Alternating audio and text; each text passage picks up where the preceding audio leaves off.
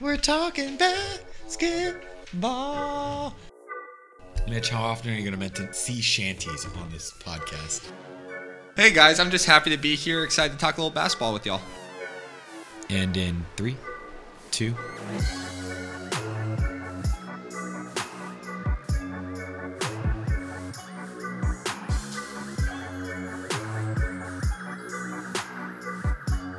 What is going on, everybody? Welcome back to another episode of the Team Morale Podcast, where we do our 3 favorite things: talk a little bit of booze, a little bit of beer, and a whole lot of basketball. Ian, the tall guy, coming back at you. And today we have a guest, Producer Jay, on the podcast. Producer Jay, welcome, today. man. Hey guys, I'm just happy to be here. Excited to talk a little basketball with y'all. Yeah, so we're happy to have Producer Jay here, and we are just excited to get into what we're talking today. We are talking overachievers and underachievers. It's another rankings, just kind of talking about basketball today. Yeah, we're going to talk about some of the players and teams that we think have been overachieving so far in this young season, and some of the guys that may be underachieving so far. Yeah, absolutely, and we're excited to do it. But before we do, Mitch and Jay have a little bit to say about this whiskey that we're drinking, because this one's a bit of a doozy.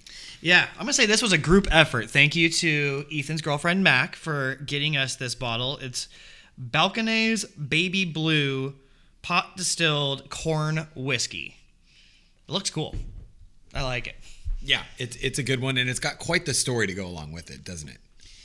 It does. So to start off, it is the very first Texas whiskey, which when we first read that, I was like, I don't even know if that could be true, but it actually is, because Texas whiskeys is not as old as what you think they would be. Yeah, so it's actually distilled right down in Waco, Texas. And the person who first helped start distill it was this guy named Mr. Tate. And Mr. Tate, once this company started to grow, it took off. He won a bunch of awards when this first batch actually came out of the Baby Blue. And his whole company started to grow really quickly. And he couldn't keep up with the man's financial costs and wanted to open up this new distillery to do so. And this new distillery cost millions and millions of dollars. So he had to bring in an outside hire, financial investor that goes by the name of Mr. Allen, who came in, invested about $8 million, and took over a majority of the company. Fast forward a few years down the line, there were some discrepancies in how they wanted the company to be run, some lies by Mr. Tate on how much stuff was actually going to cost when he talked to Mr. Allen to invest originally. And it led to Mr. Tate threatening to shoot up and burn down the company headquarters and distillery if he didn't get his way. And he was shortly fired afterwards, and charges were pressed against him with a restraining order, etc. That's how you deal with stuff in Texas. Scandal. Scandal. I love whiskeys with a good old-fashioned scandal. That was another thing. In his desk at his office, he always kept a pistol with him. And when questioned by employees about it, he goes, "It's Texas." It's Texas. This is how we handle our problems here in Texas. Dear God.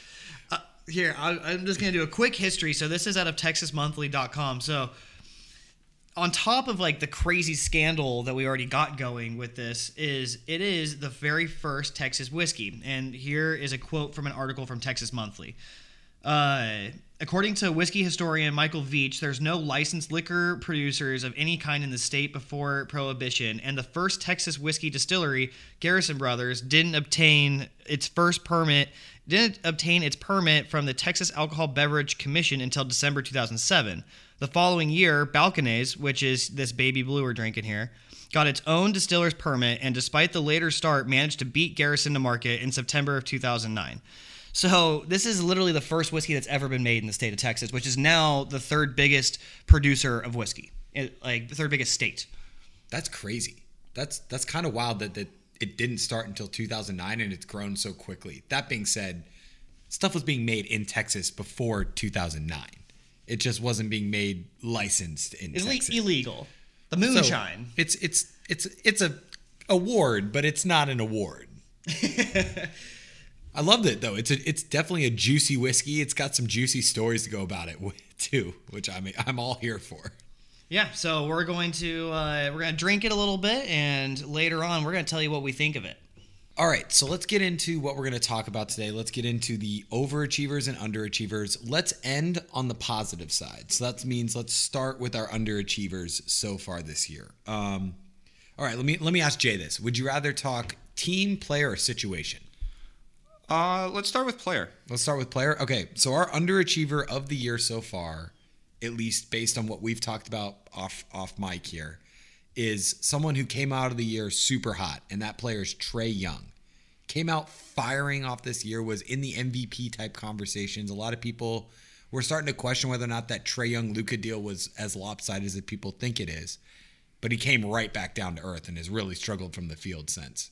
And even more than just struggling from the field, his teammates aren't really gelling with him very much. I know John Collins kind of talked about how Trae Young is having the whole offense just run through him.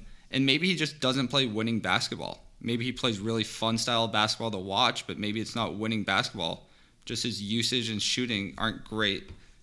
Mitch, it looks like you have the stats pulled up right there in front of you. Yeah, so Trae Young has a 32% usage rate, which, for those of you who don't know, is a lot. That means a third of the time when the Atlanta Hawks are playing basketball, the ball is in Trae Young's hand.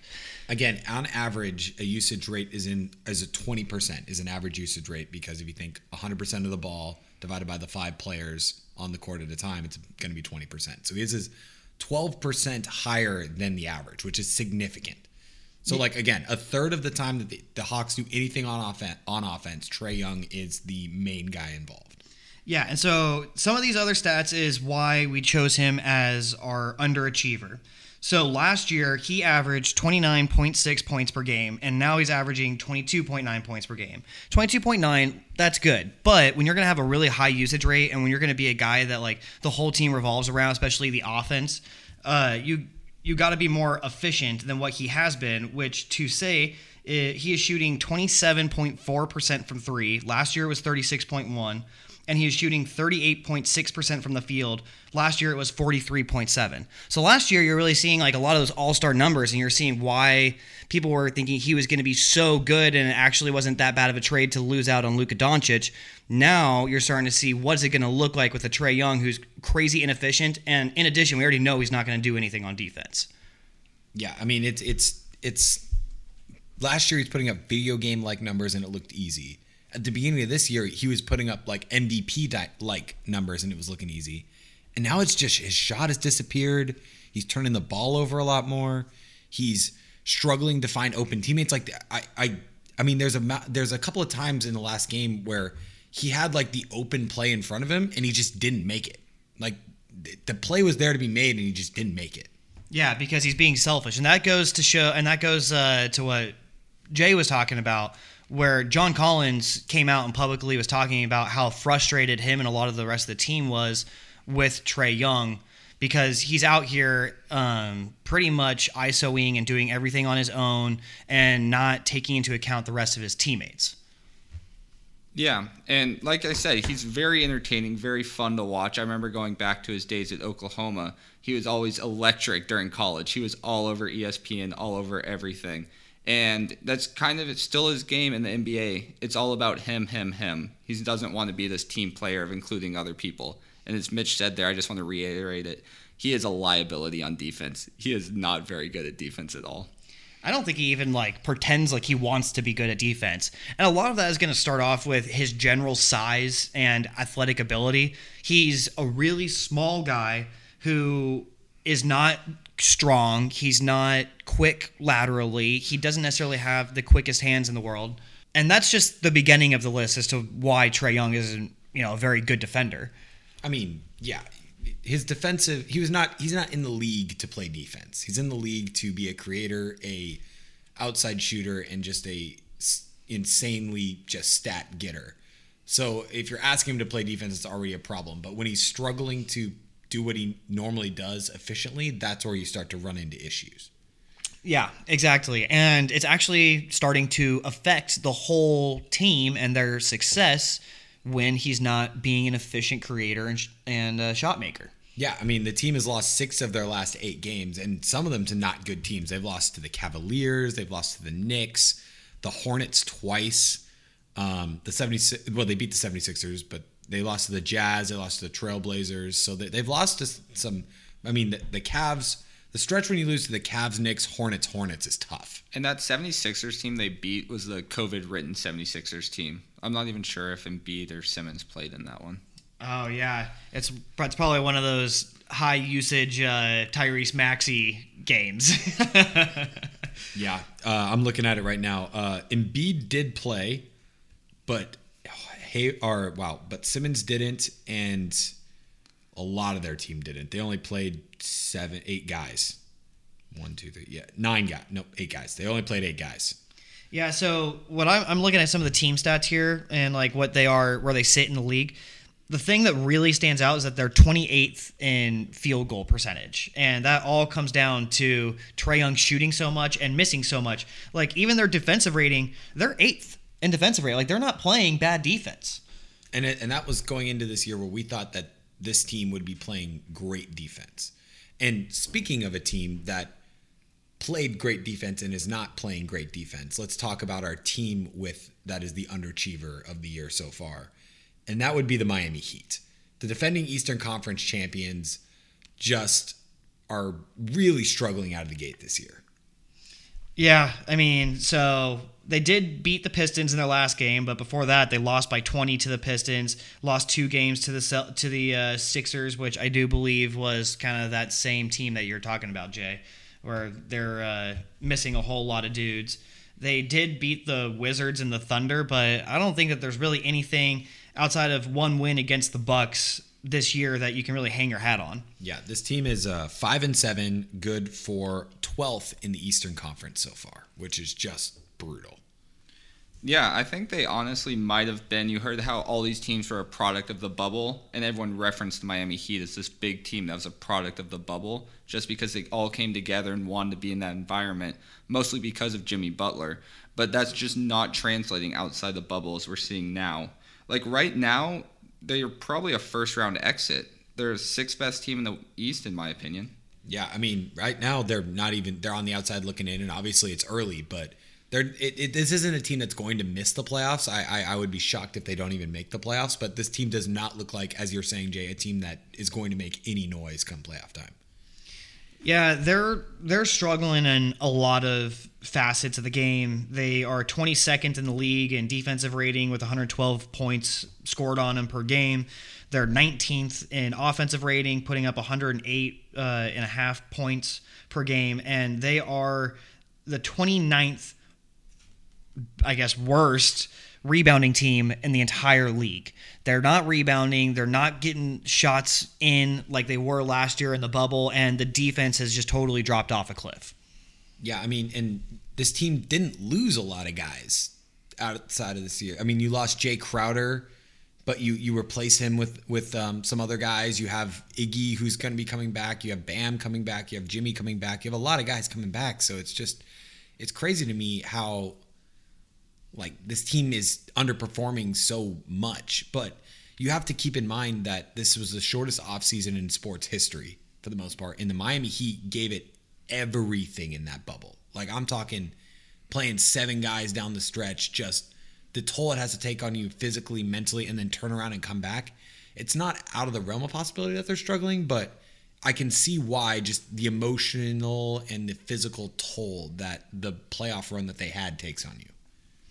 Yeah, I can totally see that. Producer Jay, what are your thoughts here on the Heat? Yeah, I agree. I think it's kind of a hand-in-hand. They were that big bubble effect team, as well as they're just tired because they had that short off season, and maybe they're a little complacent now. I think defense, a big portion of that in the NBA is how much you care, how much you want to try right now. And it's probably a combination of tired legs and just being complacent after last year that they're now struggling on defense and falling off so much. I think they'll not regress, but come back to where they are as a top 10, top 15 defensive team by the end of the year. Yeah, I would not be surprised at that. I mean, they still have Bam Adebayo, who preseason, a lot of people, including us, were saying that he could be a dark horse defensive player of the year candidate. They still have Jimmy Butler, who we know his intensity and his competitiveness will turn on at some point. They still have Andre Iguodala. They still have Avery Bradley. Like, this team is not lacking good defenders. I think you guys hit the nail on the head where they're struggling with probably effort and energy, and I'm willing to bet that you lose a little bit of your willingness to get out there and play every day when you are stuck in a bubble for so long. Yeah, I would agree. And this team has the assets to be good. And again, I agree with both of you that they're going to figure. I mean, this team has 8 guys averaging over 10 points per game. It's a well-rounded team. That's a well-rounded offensive team. They have good defenders. They have Bam, Jimmy, Avery Bradley. Goran Dragic has actually picked up his stuff on the defensive end as of late. Precious Achiuwa has been playing really well for them so far this year. Mo Harkless has been giving them valuable minutes. So that there's a team here that can make some noise and can be good, but it's just the opposite of the start that you wanted. Yeah, and I think what everyone's going to keep coming back to is the fact that they were playing in the bubble, and it's still early, and I think most people would assume that they're still going to make the playoffs and they can still bounce back, but there's a reason why they're the most underachieving team in the NBA right now, because they were in the NBA Finals last year, and right now they are last under year, like a month ago, like 2 months ago. and now here they are at 5-7 and 12th in the East. Not exactly where you pictured yourself. Where you pictured yourself last year when you were in the finals. Yeah, and it was a tough decision that we had to try to pick the most underachieving team so far. We bounced around a couple of teams that we thought were worth mentioning here. The Raptors have been really bad so far this year, but they are on a 3-game winning streak. They just beat the Mavericks by 30. They're playing a lot better. The Nuggets and the Mavs have struggled so far this year as well. There's a couple of teams out there that have underperformed, but none of them have done the level of the Heat. Yeah, and the Heat right now are just sitting in kind of that same area where you're talking about with the Raptors, Mavs, and Nuggets, where they're slightly under 500, and there is just a whole bunch of teams in the East and the West. They're sitting right there, either a couple games above or a couple games below 500. I would still expect that they bounce back, but yeah, has not been looking good so far. All right, so let's switch gears here and talk about our final underachiever of the year so far in the NBA, and it's kind of an overachiever. Our producer Jay said this earlier, but it's the way that COVID has impacted the NBA season so far. We have seen more games canceled. The cases are going up, and we're not necessarily saying the NBA is handling it wrong, but what we are saying is it's definitely something that's impacting the game and impacting teams so far, which is not something that happened in the bubble. Yeah, absolutely. And I know Ethan with the Mavs and me with the Nuggets. Michael Porter Jr. has been out the last 3 weeks. I know the Mavs have been rampaged with COVID. You've had, 4 or 5 guys out? We've had 5, I think. We got 1 back last game, so now we're at 4. But the most we had was 5 out at one time with COVID. Yeah, and we're still lucky to even be just playing in games. The Wizards haven't practiced in a week or even played a game in a week now. The Boston Celtics lost 3 games, 4 games. The 76ers played a lot of games with skeleton rosters. It's the nature of the beast of playing professional sports this year. But going, as a fan, we were so spoiled with the way the bubble was that we were like, oh, we don't even have to think about it as a possibility because these players are sacrificing a lot, living in a bubble so that we can watch them. Now we're trying to give the players a sense of normalcy while also being able to watch them. And this is just where we're at right now. Yeah, as we sit tonight, so tonight is a bit of an anomaly because there's only 2 games going on. But in the last week, in the last 7 days, there has only been 1 day that did not have any postponed games. So every single day, we are starting to see at least 1, and in a couple cases, 2 or 3 games getting postponed. So we're not condemning what the NBA has been doing. We think that a lot of the protocols that they're putting in are working, and we think that they're being extra cautious and really trying to take care of all the players. That being said, it's the nature of the beast this year. Like you said, it's going to happen, and it's really starting to take a hold of the league. Yeah, and it just sucks. I mean, everything about COVID sucks. We don't need to get into why it sucks because it sucks for everyone. But as fans, it makes basketball a little bit different to watch. As a Mavs fan, you missing 3 starters and 2 of your top bench players, that's going to impact the way your team plays, and that's going to impact the product on the court. When you're starting 2-way guys, when you're playing 2-way guys heavy minutes. And I'm not just saying the Mavs are the only team that does. The 76ers had Dwight Howard having to run point guard, and I'm saying that facetiously, but he did have to do that a couple of times where he had to bring the ball off the court. And it's just very interesting to see how the NBA is handling it. This is the best that they could do in the situation, which I think they're doing a fantastic job of handling it and making it so that there's a product to watch while keeping everyone as safe as you can. But it is a bummer that the way that COVID is impacting the way the NBA is having to operate this year. Yeah, and there's already been talk about potentially moving this season into another bubble, and it's had split reviews. I've seen some players like Dame has said that he would be for getting in a bubble, might be able to push the season along, and I've seen guys like LeBron, who clearly is going to be a potential finals candidate, like say that he had PTSD about the idea of going into another bubble. So it's clearly been split on opinion throughout a lot of the league and what the NBA is actually going to do going forward, if they do something as drastic as creating another bubble, or do they just continue to push along. My gut is that they don't make any decisions at least until the end of this first half of the schedule that they created, which is around the early March date. Well, there is a lot of talk now. I saw it came out today that they're talking about vaccinating all the players and using the reasoning behind of showing the vaccine safe by all of these super extraordinary athletes a lot of people look up to as people who got the vaccine to promote other people to want to go get it and know it's safe. So I know that's in talks right now as well. Yeah, the only thing that we do know for certain right now is that the NBA has no plans on shutting down or stopping at all. That's the one thing that they have made clear through all this, is that the NBA is not stopping. They're going to keep going and pushing through and just making the best out of what comes their way. Yeah, got to get that money. I've already lost at least $1 billion, and this is including last year's season. This is including the postseason that they didn't really get to have, and like crowd ticket sales, not including the China TV deal falling through last year because of all the Daryl Morey stuff. So they are very, very interested in keeping this league or this season going so they can get that money. Yeah, it's a tough year to be an accountant for the NBA. It's just by all stretch of the imagination. It's just the books have got to be really weird this year. But I do know one thing for certain is that the NBA is not going to stop. And like you said, they're going to do everything they can to get that money. And as Mitch is pouring his second glass of the whiskey that we are drinking tonight, let's get back into this. Let's get back into this Baby Blue and talk about it. If there's any more stories we have, or we can talk about tasting, let's get into it a little bit.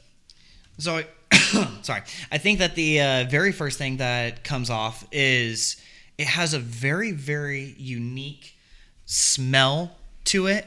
And I think Ethan is probably going to like it because I think that it's one of the less harsh whiskeys that we've tried here on the podcast. So yeah, when I tasted it, I would agree it's super smooth. It's super easy drinking. I get a lot of cherry when I drink it. I get a lot of vanilla and I get a lot of cherry, which is both really on the sweeter side. I get a little bit of caramel as well. It's just very smooth and easy drinking. Yeah, it's nice and sweet. It's a very, very heavy corn-based mash bill inside of this one, and I get just tons of sweetness, almost like a candy corn side of type of thing. What do you think, Jay? You guys have the more refined palate than me. We've had a lot of practice lately. Yeah, I know you guys get this a is couple. Episode 22.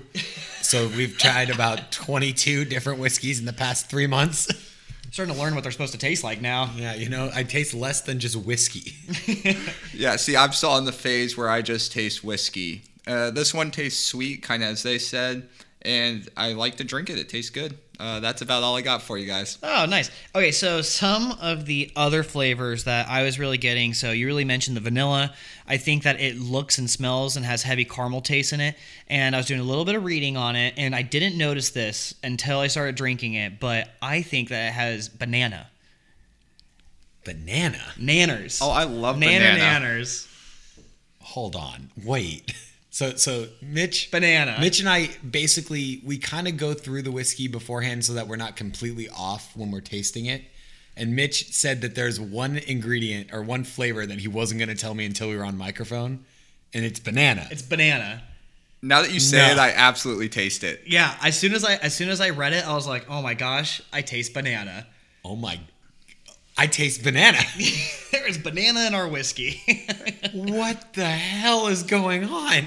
And a big piece of that is because when you have a naturally high corn mash bill, corn is has like a lot more sugar and is a much more natural sweetener. So it makes sense as to why we get a lot more fruity flavors and a lot more like sugary flavors out of this. I mean, I was way off when I guessed cherry, but I was at least in the fruit category, so I guess I wasn't too terribly gone. I don't think that you were necessarily wrong about cherry, and I think that's one of the special things, you know, when we start tasting whiskey, and me and Ethan have gotten to try a lot, you start realizing, you know, what different flavors are and what you like and what you don't, because when I first tasted it, I also got some cherry in it too.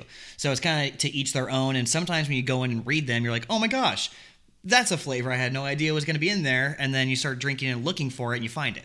Yeah, and it was one of those things where I was tasting it, and almost the back end, when you swallow it, I almost get like a really buttery white wine type thing at the end of it. Like I don't know what type of wine is buttery. A Sauvignon Blanc. I think that's the buttery one. Yeah. Chardonnay. Mac's over there shouting Chardonnay. So it's a Chardonnay, a nice buttery Chardonnay back end to this whiskey. But yes, overall, pretty sweet, pretty smooth, very easy to drink. You're even drinking it without ice over there now. So basically what we told you is this has caramel, cherry, banana, butter, and what?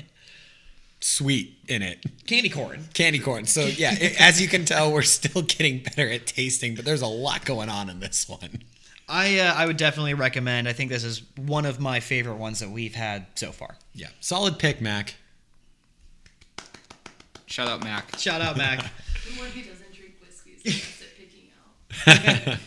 She says the one that doesn't drink whiskey is the best at picking it out, which is not necessarily wrong.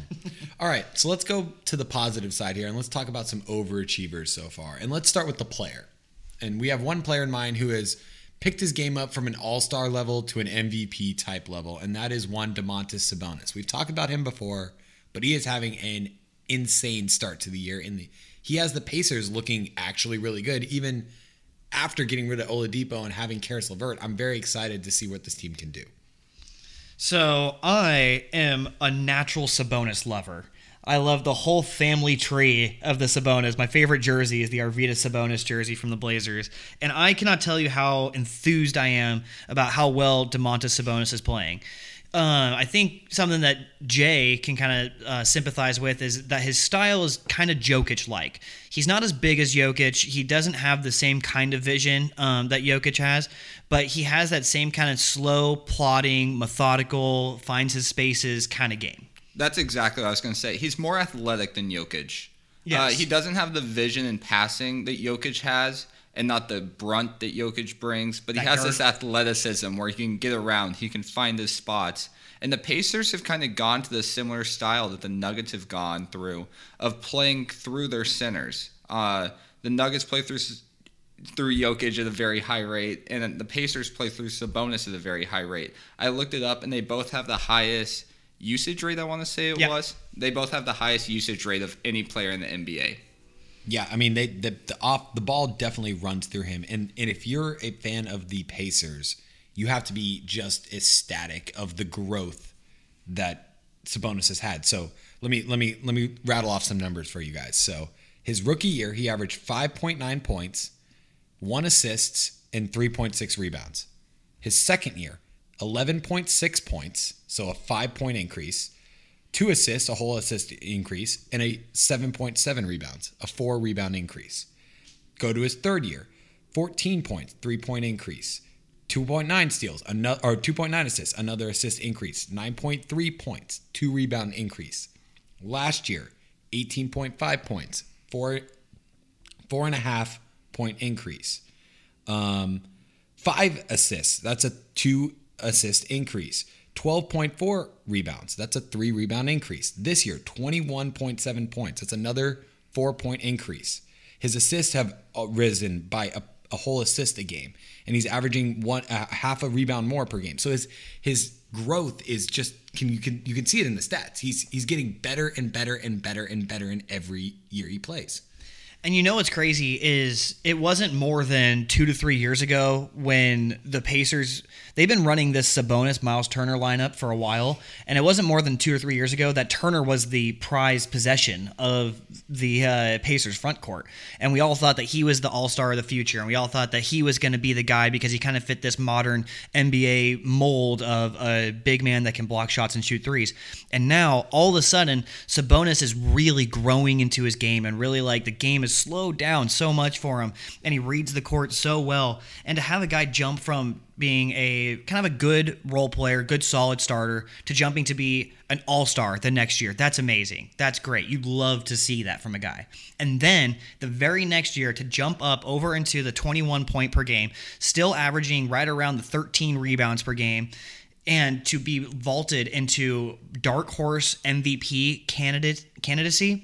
You can't even dream for that kind of thing to happen for a guy who was relatively unknown and not being used all that well and wasn't producing at all of these kind of numbers. And for him to make that vault is absolutely huge. We'll see that if it can be sustained though.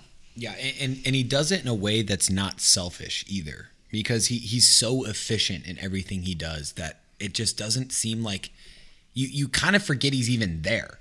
The ball's always running through him, but all of a sudden you'll be like, oh, Sabonis played today, but and then all of a sudden you're like, oh my God, he had 28 and 8 or 28 and 12, and you're like, holy cow, that was a very quiet 28 and 12.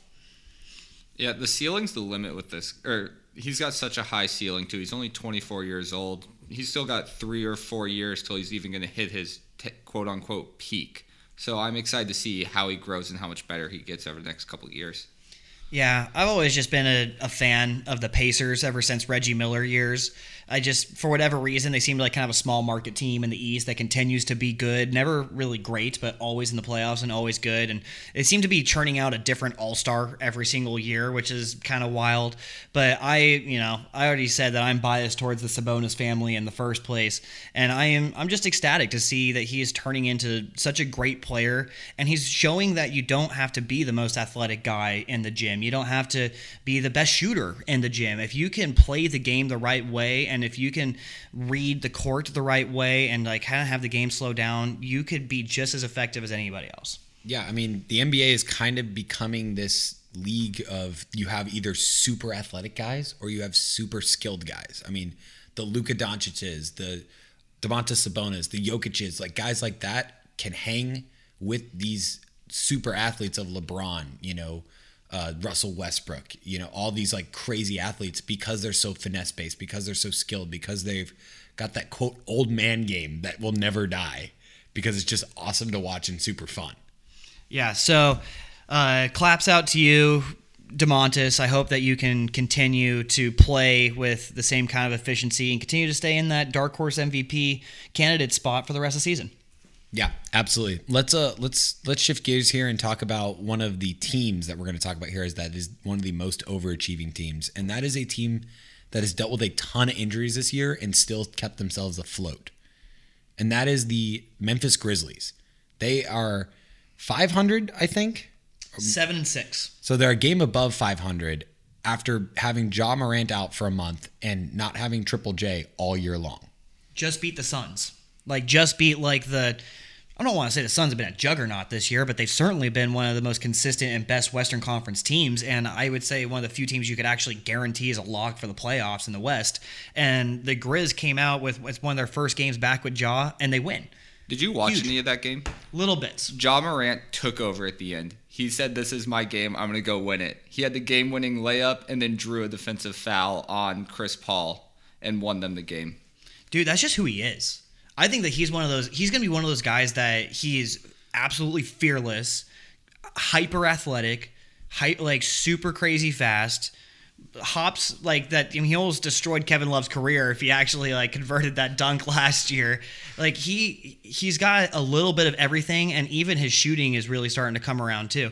I think that the Grizzlies are going to be super dangerous, not only because of Ja Morant, but the fact that they could stay 500 in the West in this weird season without Ja Morant for the majority of it so far. That's why they're dangerous. Yeah, they're also missing Jaren Jackson Jr., who's their best defender by far, and one of the best defenders in the league. And their best shooter. He's their best pure shooter on the team. Yeah, and he's one of the most versatile players in the NBA. And the fact that they're able to hang in and be where they are with the injuries they've had to their superstars shows how good and well-rounded this team is. Got to give props to Desmond Bane, who's been playing really well off the bench for them in his rookie year. They've had Grayson Allen giving them valuable minutes. Kyle Anderson, slow-mo, still doing his thing. They have a decent, well-rounded roster that can really just make some noise. You know who on their team I love is Xavier Tillman. He's played really well for them. He's just another mold of a Draymond Green type guy where he's just gonna be this very smart ball player who can play good defense and knows how to find the right guy on offense to get him the ball. Yeah, and if you're a Grizzlies fan, I think that another good comp for him is kind of like a Zach Randolph. He's sturdy, he's thick, he's gonna move people the hell out of that paint. He's a chonker. And he's really smart. Coming out of that Michigan State program, always creates good, solid, fundamental dudes, and it always bodes well when you come into the NBA and you have NBA size. You can already start pushing around some of the smaller 4s and smaller 5s already. Yeah, this team is scary for multiple reasons. One, they're so young. Two, they are doing this well without their stars in the West. Let's keep that in mind. They're in the West. The Western Conference has so many good, young, talented teams that the NBA is going to be in great hands. Like the Ja Morants, the Lukas, the Zions, the Jokic's. There's so many good young players in the West, that the Devin Bookers, guys like that the NBA, it's almost like a changing of the guard that's going to happen here in 2 to 3 years when the LeBrons are done, the Westbrooks are done, the Damian Lillards are done, the DeMar DeRozans are done, and it's going to be passed off to these young guys that are going to be just super fun to watch. Here's a quick list of the teams that they have beaten so far in the season. Just beat the Suns, beat the 76ers the game before, beat the Timberwolves, Cavaliers, Nets, Hornets, Nets. So good wins, and 2 of their losses came against the Lakers, and another one came against the Celtics. So teams that you kind of would expect them to be dropping games to, especially considering that they don't even have their top 2, stars. Yeah, the sky's the limit for this team. It might not be this year where they're championship or even playoff ready, but this team has the tools and has the star power to be scary for sure. And they're playing well this year. You got to give them props. They were on the outside of looking into a lot of playoff brackets to start this year, like playoff predictions, and they're making noise. They're definitely making noise, and they're turning heads for sure. Yeah, they'll make. I'm going on record now. They'll at least be in the play-in games. They'll be in one of the play-in games. They'll be one of the top 10 seeds in the West. Yeah, I'd honestly be surprised if they fall out of the playing game, and I would not be surprised to see this team. They were the 8 seed going into the bubble, and I would not be surprised to see them right around that playoff spot 7-8 seed, because at some point they are going to get Jaren Jackson back. They proved that they had the mettle to compete without their guys. Now they already have Ja. They're going to get Jaren back. This team scares the absolute hell of me because they play the Blazers their next 2 games. I feel like we're going to lose to those guys. I'm so nervous. They are good. Let's talk about another really good team that is just maybe one of the most under-the-radar teams in the NBA this year. No one's really talking about them, yet they're playing really good ball, and that is the Utah Jazz. They are 9-4. That's good for, I think, 3rd in the West, maybe 4th in the West. I think 4th in the West because the Suns are ahead of them. 3rd? So they passed the Suns. So, yeah, they're good for 3rd in the West, and they're just no one's talking about them. No one's talking about this team who's 9-4 and has some quality wins. Yeah, so couple of quick team stats things. They're the number 1 3-point field goal percentage team in the league, or number 4 3-point field goal percentage on the number 1 amount of 3-point field goals taken. So they're jacking it up and they're hitting a high conversion rate. They're also the number 1 rebounding team in the league, which, not necessarily surprising seeing that they run out Rudy Gobert and Derek Favors every single night. And they are number 10 in offensive rating and number 6 in defensive rating. That is a very good recipe for success in the NBA when you're top 10 in offense and defense. Absolutely. I think this one player makes a heck of a difference on their team is Bogdanović. He was out last year. He had surgery on his wrist, I believe, right before the bubble, so he missed the entire bubble. And people kind of slept on how big of a changer that was for the Jazz. He helps just space the floor for them so much better, especially with Donovan Mitchell driving, Mike Conley driving. Having a guy like Bogdanović on the corner, the opposite wing, that can just sit there and hit threes all day long makes a huge difference in helping that team succeed. Yeah, another guy that definitely upped his game that is really helping this team out is Mike Conley. He has played almost polar opposite to the way he played last year. His just for example, his stats. He shot 40% from the field last year. He's up to 45 this year. He shot 37 from 3 last year. He's shooting a scorching 42% from the field this year on 7 attempts a game. That is crazy efficiency. Averaging almost 17 points a game, up 3 points from last year. This is the Mike Conley that the Jazz traded for when they went to go get him from the Grizzlies. Yeah, I think that they're starting to look like that team. Last year during the preseason, they made that trade for Conley. They went and got Bojan Bogdanovic, and everyone started to talk about how they're a sleeper Western Conference Finals and potentially sleeper championship team. I think that it may have taken them a year to really round into form and really figure out what they're doing, but they are starting to look like that team we were talking like they could have been last year. Yeah, Conley even came out today or sometime in the last week or so and said it took him a whole year to get used to running the pick and roll with Gobert, because he used to always just run the pick and pop with, who was the center? Gasol. He always used to run the pick and pop, and it was just completely different to him running the pick and roll with Gobert. So it took that full year for them to get used to it. Yeah, I mean, when you talk about the NBA, you're talking about making decisions in fractions of seconds. And so it's not surprising to me it takes a year. It takes a long time for players to get used to it, because you're talking like almost like instinctive reactions. Like, you can't think in the NBA. You just have to act because everything happens so fast. So being able to just get into it and just have everything flow as easy as it is. A lot of people are not talking about the Jazz, kind of writing them off, thinking that the fits were weird, thinking that Conley was washed, thinking that Bogdanovic might not be back, thinking that Joe Ingles was going to regress. And this team is just proving a lot of people wrong. They're playing really, really, really good basketball this year. Yeah, I love that what you were saying, Jay, because I haven't even thought about the fact that Conley's pick and roll game was so much different when he was playing with the Grizz.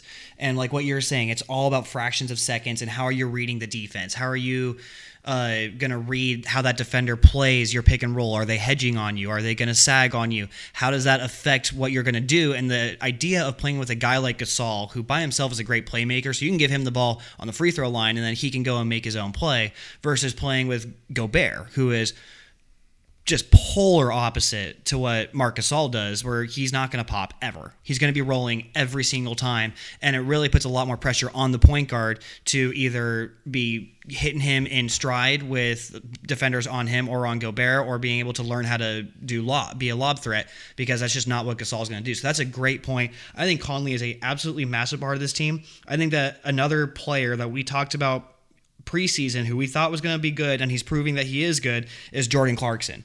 He's playing like a genuine 6th Man of the Year candidate, and for a team that's really built on depth and really built on high efficiency shooting, Jordan Clarkson has proved to be the perfect bench player for the Jazz. Yeah, I'm going to pat myself on the back because I called him my 6th Man of the Year this year, and I'm not backing down. I think he's going to play himself into the conversation. I think the numbers are there. The efficiency's there. I think he's playing out of his mind good. You keep doing you, Jordan Clarkson, because I'm loving it. All this Jordan Clarkson talk's got given me PTSD to the playoff series against the Jazz last year between the Nuggets and Jazz, where he would just come in and cook us, and it'd just be like, come on, Jordan. Yeah, dude. That was an epic series with you guys. And the Jazz, I would say, were not even playing to the best of their abilities at that time, and you guys still really struggled with them. And I think that this year we are really starting to see that Jazz team that a lot of people were talking about preseason last year, and it's going to be really interesting to see, can they keep up the pace, continue to beat these really good teams, and continue to take this all the way through the rest of the season into the playoffs. Yeah, and it's crazy to me how many threes they're shooting. They are just chucking. I mean, Donovan Mitchell himself averages almost 9 threes a game, 3 attempts on 37% efficiency. So he's above average shooting, but 9 threes a game is ridiculous. That's so many times he's pulling up from outside the lane or outside the 3-point line. His field goal percentage isn't that great. It's 41, almost 42, but 37 from 3 on almost 8.8. So 9 attempts a game is crazy. Yeah, I think that Donovan Mitchell he's kind of like the lowest efficiency guy on this team, but he's the guy that's taking the hardest shots. He's the one at the end of the shot clock that's having to create his own shot, kind of having to toss it up there at the end. And so his percentages are going to go down just naturally being the star player at the highest usage rate, but it goes to show how well the rest of this team is playing. So Utah Jazz, congratulations. Not a lot of people are talking enough about you guys because you're in sleepy old Salt Lake City. But I think that the Jazz have a very, very high ceiling for the rest of the season. Not a team you want to play in a playoff series at all. Not at all. Well, that wraps up all of our overachievers and underachievers. I think we did a pretty good job not leaving anyone out. There's some other people out there that we wanted to mention, other teams out there that we wanted to mention, but we had to pick 3 for each, and I think we picked the best for each one. Yeah, but if you disagree, reach out to us on our socials. Go out on Twitter, go out on Instagram, and tell us if you disagree. Tell us who you think is an underachiever or overachiever that we may have missed out on. Yeah, ladies man Tom runs our Twitter, and the man is looking for a fight. The man is out there just itching to get into Twitter beef with someone. So give ladies man Tom what he wants, everybody. And thank you to producer Jay for joining us on this podcast. Thank you guys for having me on. It's always a blast, and I'm glad I got to drink good whiskey and talk basketball with you guys. Yeah, it's fun to have us. We've got a good little group here that's running the Team Morale podcast. It's a lot of moving parts, so it's nice to have everyone on every once in a while and give everyone shout outs. So shout out to producer Jay helps us out a ton. Tom runs our social, ladies man Tom. Mac out there running our Instagram, she's doing a great job. So yeah, shout out to all the people that make all this possible. Yes, thank you to the team that is Team Morale podcast. That was good. All right, everybody. And on that note, let's cheers. Cheers. Cheers.